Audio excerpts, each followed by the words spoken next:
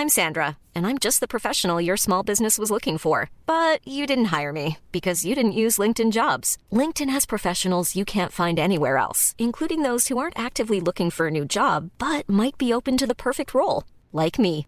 In a given month, over 70% of LinkedIn users don't visit other leading job sites. So if you're not looking on LinkedIn, you'll miss out on great candidates like Sandra. Start hiring professionals like a professional. Post your free job on linkedin.com/people today.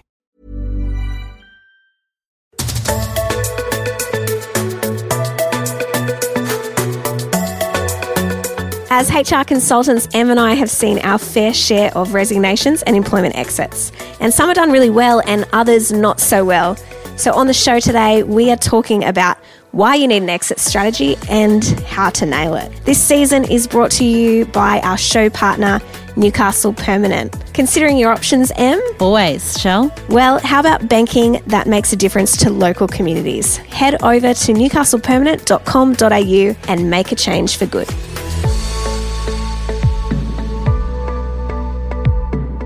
Welcome to My Millennial Career. My name is Shelley Johnson. I'm a HR professional. Em. Hey, Shell. Emily Bowen here, and I work for Forsyths Recruitment and HR. Today on the show, we are talking about why you need an exit strategy. And this is something Em and we're both super passionate about this idea, right? Absolutely. And it's something that if you are an employee, it should never be off your mind. It sounds like you'd only think about it towards the end, but it's actually something you should be thinking about from the beginning, and we're going to explain why today. Interestingly, the first time I'd probably thought about this concept was at my work, Compassion. Our previous CEO, Tim Hanna, he had made a decision from the outset of his employment that he was always going to finish well. And I'd never really thought about that until I'd heard him kind of articulate it. It was really interesting how he had said that whatever happens, if he decided to resign, retire, or if the decision was made by someone else, whatever the scenario of his employment ending, he would finish well. And I thought that was an amazing thing that he'd made this proactive decision, Em, to do that from the beginning of his employment. I dare say that's the sort of wisdom that does come from somebody who's been building their career for a longer time than maybe we have when we first hear that concept. And I understand why you wouldn't think about it, because you turn up each day so focused and using so much headspace in and around how do I be really good at my job and how do I get the promotion or the progression opportunity or the chance to work on that project that I'm really interested in, or how am I doing things now that are going to make me more saleable to my next employer. And so I think it's quite natural. I think most people would probably be similar to you, Shell, and what I was like before this concept came onto my radar of not really thinking about it. And I mean, it was interesting. So he finished in Jan, I think. We had the most amazing epic celebration of his tenure. And of course he finished so beautifully, and it was amazing to celebrate him. But you could tell that he was always thinking about that legacy that he wanted to leave. And no matter what happened outside of his sphere of control, he'd said, I own this part of my exit. I have to own my attitude to finishing whatever it looks like, because I know that that leaves an impact on the organisation that he obviously loved and cared about. And also I could see in him that however he was going to finish, he saw that as the springboard to the next thing. So if he finishes his employment really well, it would propel him on to whatever he does next in a way that was helpful and beneficial, rather than when someone exits poorly, and we do see that a lot. When someone exits a business badly, it actually hinders how they go into their next job. And so that's really why I think it's so important that we have an exit strategy. He sounds like somebody who is also smart enough to acknowledge or recognise perhaps that it also reflects on him.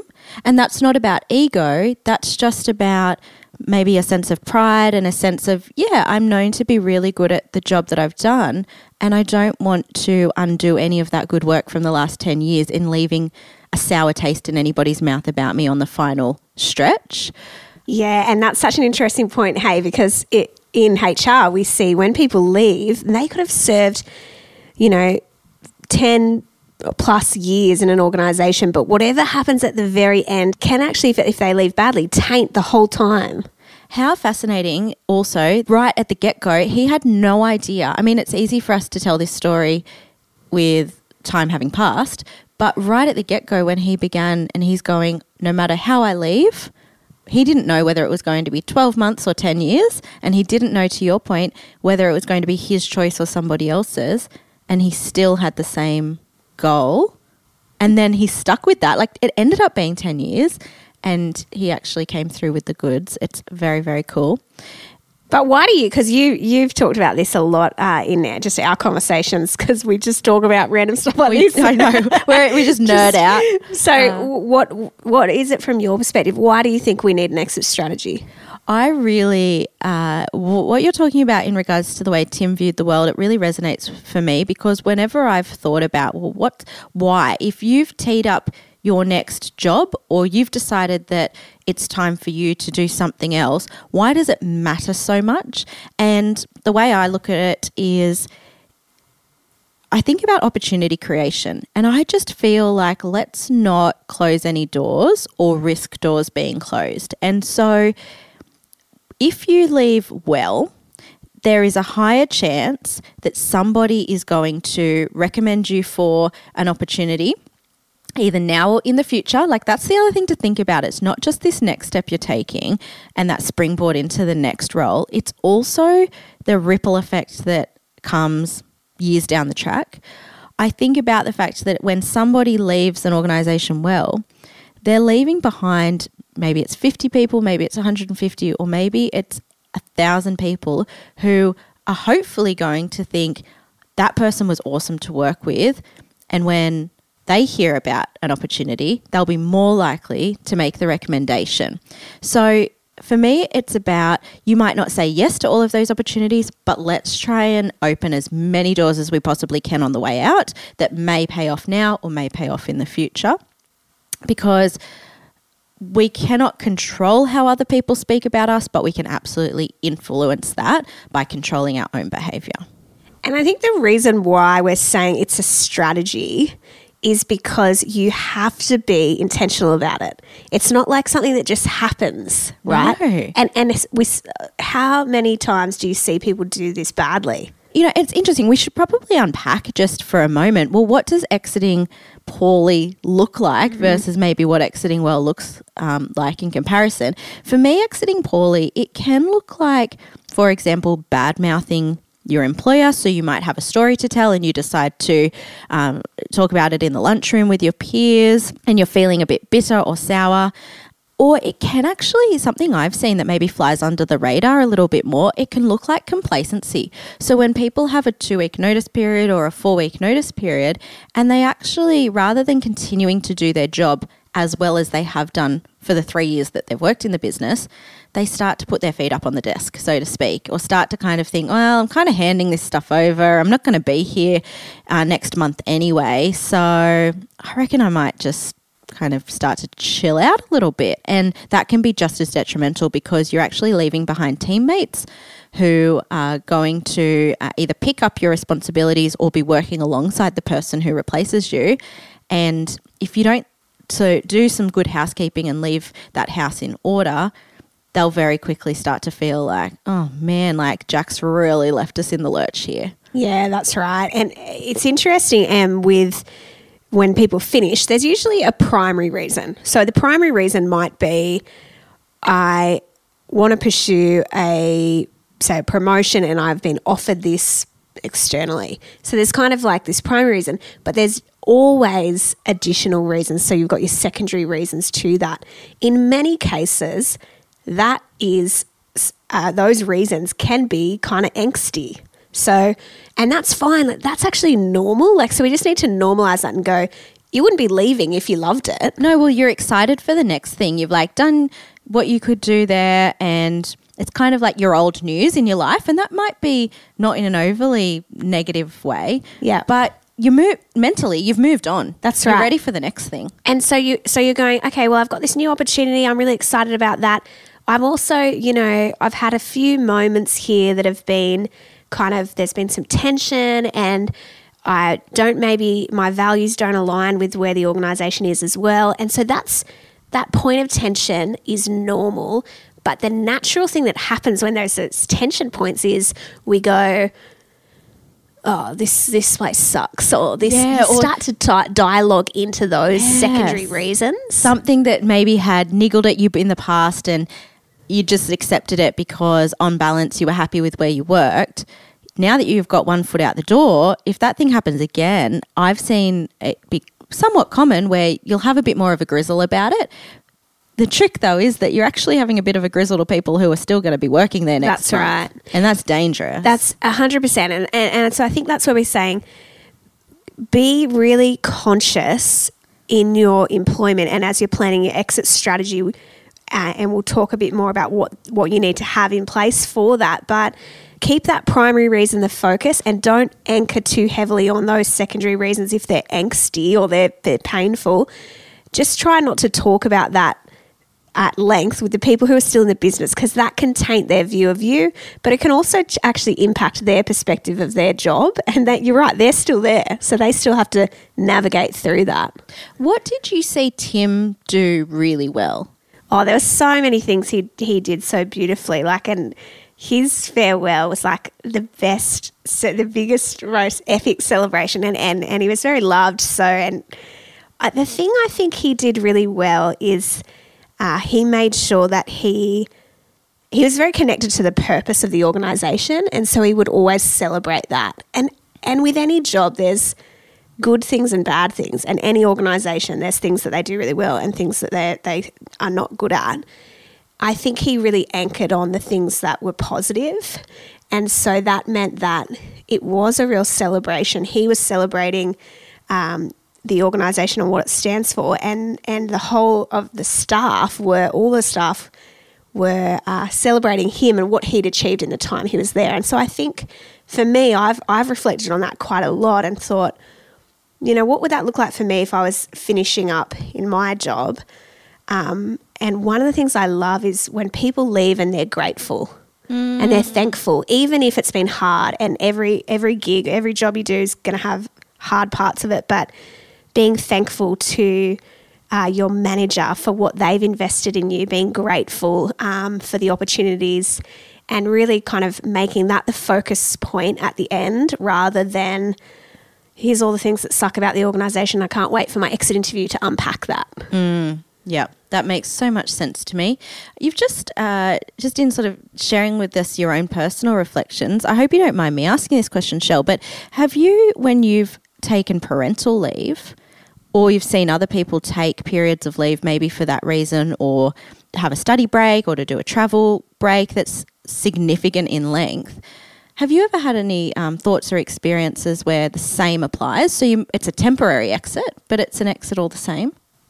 Yeah, parental leave is a good example. I mean, this is the second time round for taking parental leave for me, and one of the things that I do is always keep things open. And so me and my boss, we've laughed a lot about this because I feel like I'm quite open with her of, I feel like I've got options and opportunities and I'm not holding on to anything tightly.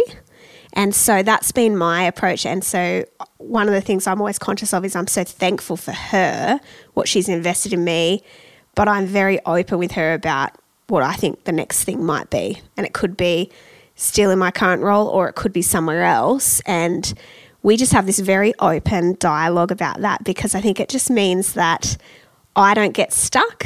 And she also has an in to kind of talk to me about what the next thing is as well, be that compassion or be that somewhere else. And from a really practical point of view, I'm thinking, and we'll go into some of these tactics that form the strategy soon, but you would also be needing to do some sort of handover or be considerate to the fact that when you're not there to do your job for a period because you're on parental leave, someone else needs to. Yeah, that's right. So and how are you setting them up for success? That's exactly it.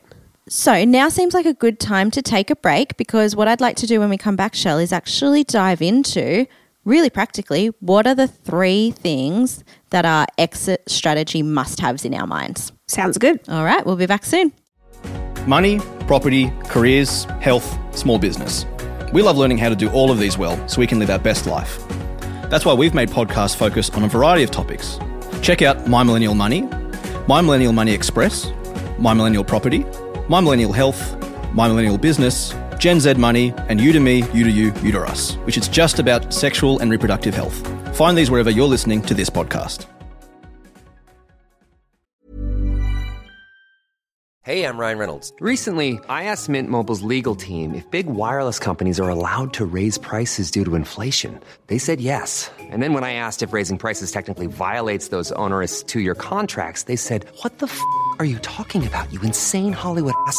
So to recap, we're cutting the price of Mint Unlimited from $30 a month to just $15 a month. Give it a try at mintmobile.com/switch. $45 up front for 3 months plus taxes and fees. Promo rate for new customers for limited time. Unlimited more than 40 gigabytes per month. Slows full terms at mintmobile.com.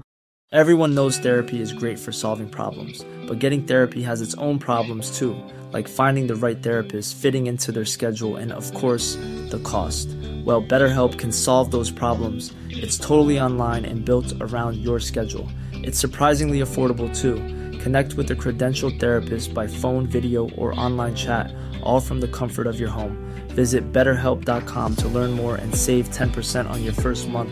That's BetterHelp, H-E-L-P.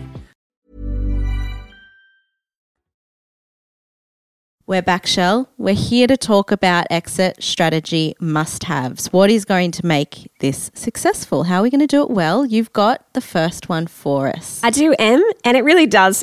It's pretty, I suppose, pretty repetitive because it's really the same as that story I shared at the beginning of starting your job with the end in mind. So starting with that exit in mind, going, whatever happens, if I resign in 1 year, 3 years, if I'm made redundant, whatever it looks like, I'm going to finish well.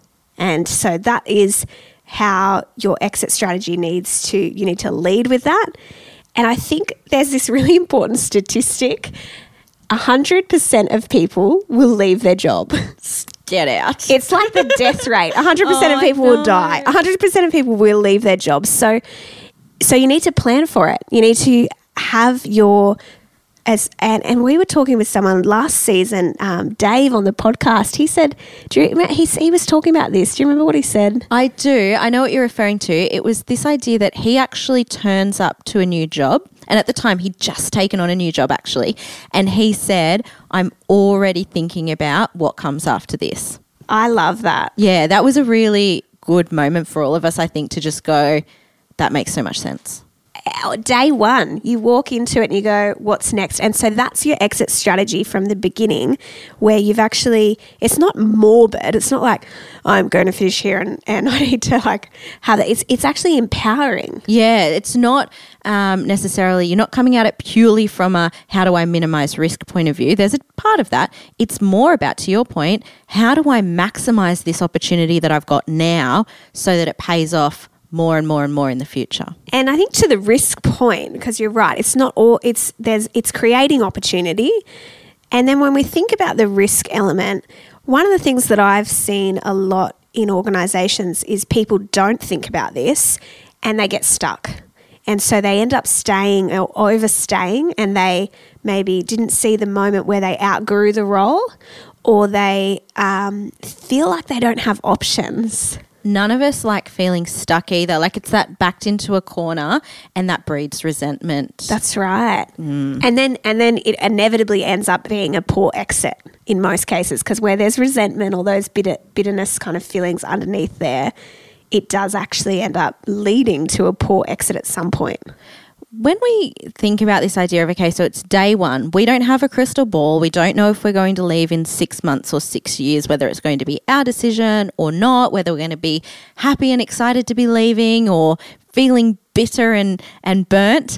Do you feel like that's something, Shell, in light of this first must-have, so start your job with the end in mind, is that something that you're doing internally, like in your own self? Are you keeping it kind of under wraps? Or I guess it's interesting that Tim, for example, your former CEO, he was open about the fact that he's always thinking about how what's next for him and how he's going to leave. So is there something in this in regards to being quite open about it?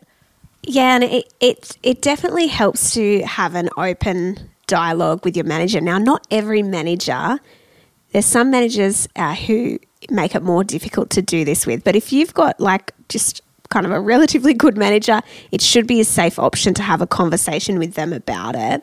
One of the things I loved on my team was one of the girls who worked for me. She just gave me an insight. I think she must have been doing the role for about 3 years, and she'd said, I think I'm sensing that I'm getting to that point where maybe in the next year I'm going to start to get bored. Wow. And so cool. I love this. I loved it so much. And I was like, oh, I don't want you to get bored because you're one of our, like, she was amazing, like so good at her job. We would never want to lose her. So how do we then use that conversation as, okay, well, what do you need? Because the risk is if she didn't do that, she would have just probably kept going and then all of a sudden like, I got to get out of here.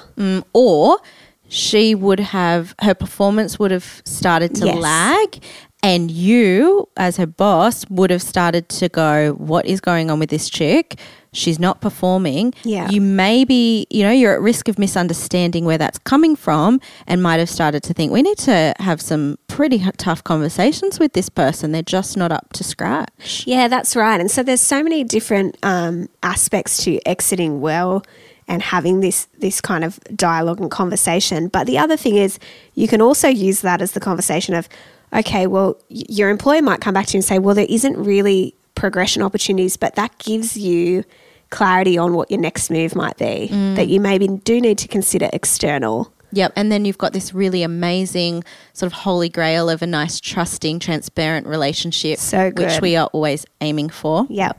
And what is a must-have on your exit strategy? All right, so our number 2, I like to use the yardstick of leaving so well that you could come back.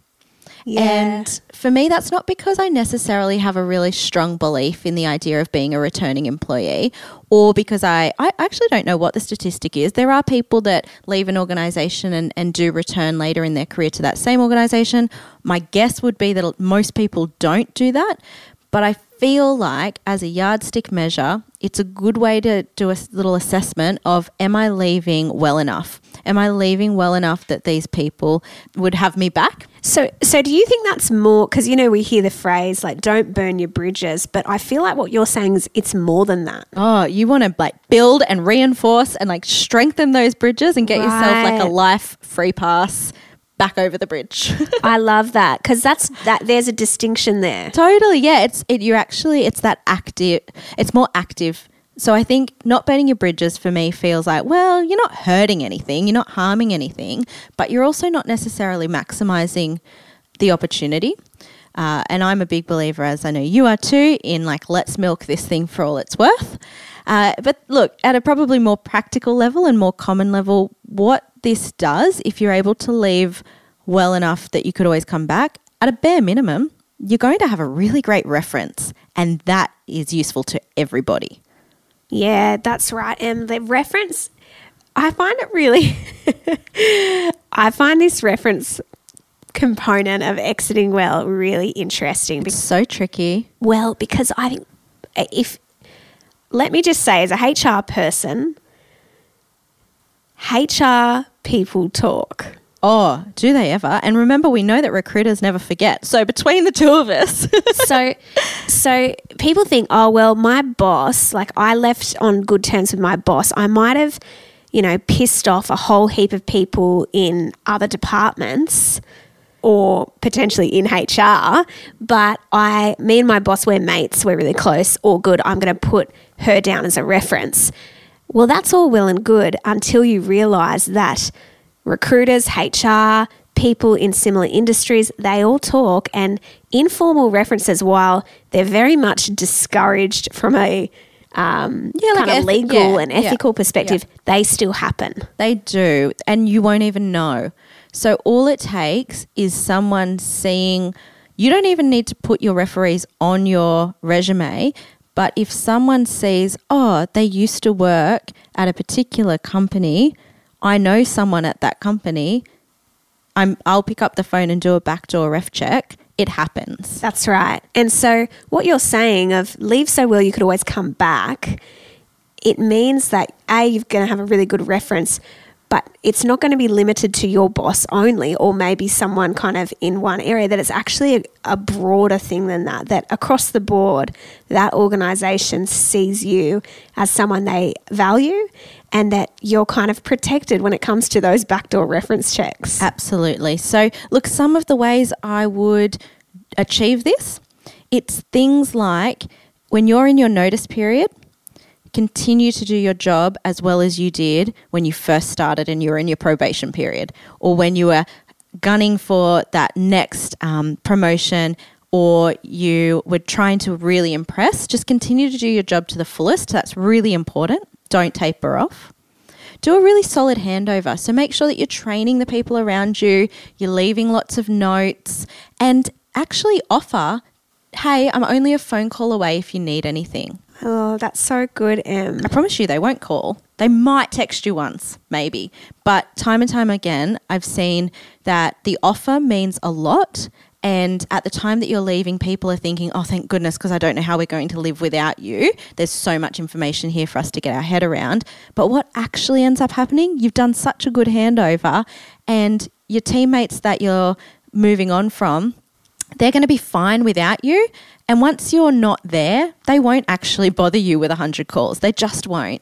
But you've made the offer, and that's really nice. What does the handover document or whatever that looks like, what do you think that looks like when you've seen it done well? Look, it would depend on the nature of the role. But when I've seen it done well, it's you taking ownership of the handover. And what I mean by that is I've seen, to give a comparison, I've seen times when someone's leaving the business and they just sit back and wait and think, well, if someone wants to know how to do something, they'll come and ask me. They know I'm finishing on Friday the 30th. But in reality, they don't know how to do your job. So often they don't know what they don't know. And so a better way to go about it and to do a really great handover is to say, hey guys, or hey to this person over here, hey Sally, I was hoping that next week I might be able to take some time with you. I understand you're going to be doing this when I'm not working here anymore, and I'd really like to talk you through it. And so proactively go out and offer that handover, offer that training. Ask that person that you're training or the people that you're training to take their own notes, because often their own notes are more understandable to them down the track. But also make sure that you package up nicely. It doesn't have to be like this really long manual, but just package up nicely some cheat sheets. They might include some passwords. They might include some contact details of if you need this, here's who to talk to. Some of those key details. That's so good. And because what I'm hearing in what you're saying is there's a passive version where it's come to me if you have questions, versus the active version of I've gone to this extent to get you what you need. Again, that's all setting you up so well that you can come back. Even making introductions. So if there are some key stakeholders that you deal with in your role that you know are going to be important to the next person, do an email introduction or make a phone call to that external stakeholder and say, hey, I just wanted to let you know that I'm finishing up in 2 weeks. Friday the 30th is my last day. I'm going to send an email to connect you with the person who will look after you when I'm gone. And that helps everybody. So good. It's interesting. This tip of leaving so well that you can always come back, it sounds really easy in theory, but it actually can be really difficult. So sometimes in the exit timeline, so it could be in the notice period, or, you know, maybe you've just kind of indicated to your boss, hey, I've been offered a new job, I'm thinking about finishing up. The business can do some weird stuff. So I've seen this a lot. And even I was chatting to a friend of mine the other day, and she had resigned from her job that she'd worked for 7 years. And so she'd been there, a huge valuable member of the team, and gave 4 weeks notice. And her manager, he told her in response to her notice, I need you to finish by Friday, which was like 2 days later. Wow. And so she's like, I've been working here for so long, devastated, because she wanted to be able to say goodbye and you know, kind of do that whole process really beautifully. But he was super abrupt and obviously a bit hurt that she'd resigned. And I just think sometimes things happen that are outside of your control. The only thing that she could control was her response to that. And so if you keep in mind, well, what do I want out of this? Like, yeah, they're being pretty like rude. But what I want is to be able to leave so well I have a good reference, and I could, if I wanted to, go back. Now, obviously, that she probably doesn't want to go back, but it just gives you a different frame of reference to go, I'm not going to get hung up on this, but I'm still going to choose to finish well. Absolutely agree with that, because we can't control anybody else, but we can take the higher ground and look out for ourselves. Couple of final tiny little things I would add, and then we should move on to our third must-have. Don't be dishonest when it comes to IP, intellectual property or hardware, those sorts of belongings. Again, package them up really nicely and say, here you go.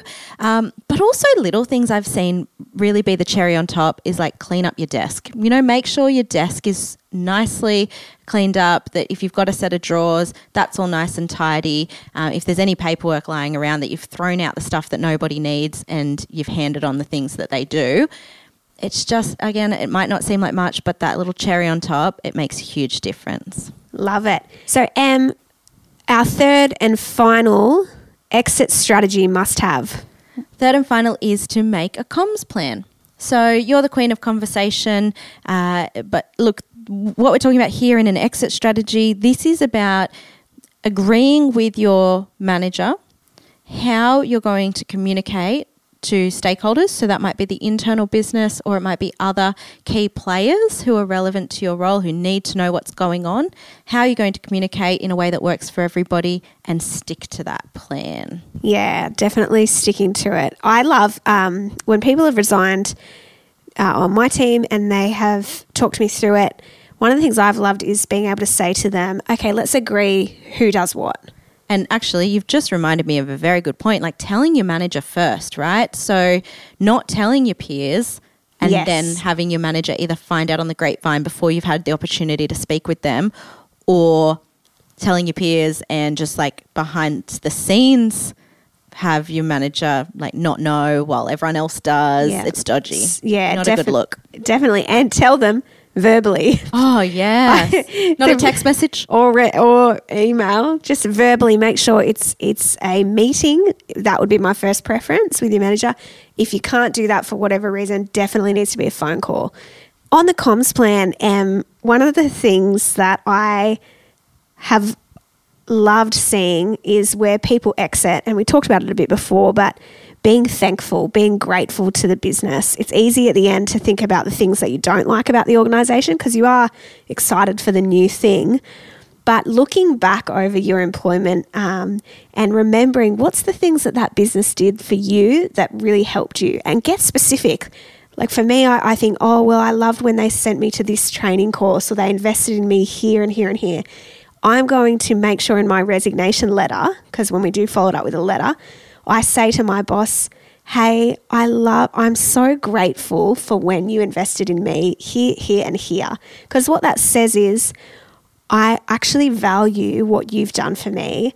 And again, it's going back to it's keeping that door open. It's being grateful, being appreciative, and being specific with that feedback. So they are our 3 must-haves when it comes to your exit strategy. They are starting your job with the end in mind, leaving so well you could always come back, and making a comms plan. And they are all must-haves. It's not 1 or 2, it's all 3. Love it. Hey, well, great to hang out as always. And if you're listening and you enjoy the show, we would love if you're on Apple, subscribe, rate and review. We love feedback, and come and hang out in the My Millennial Money Facebook community. Love it. Thank you, Shell. Talk to you again soon. See ya.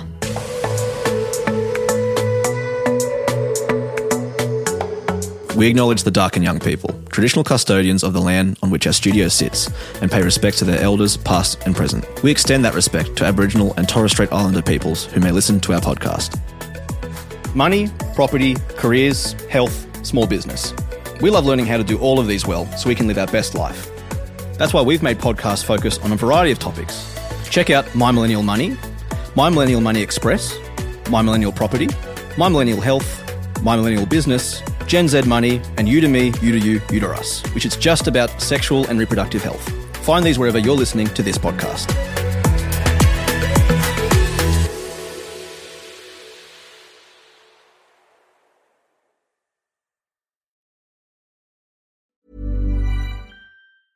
Planning for your next trip?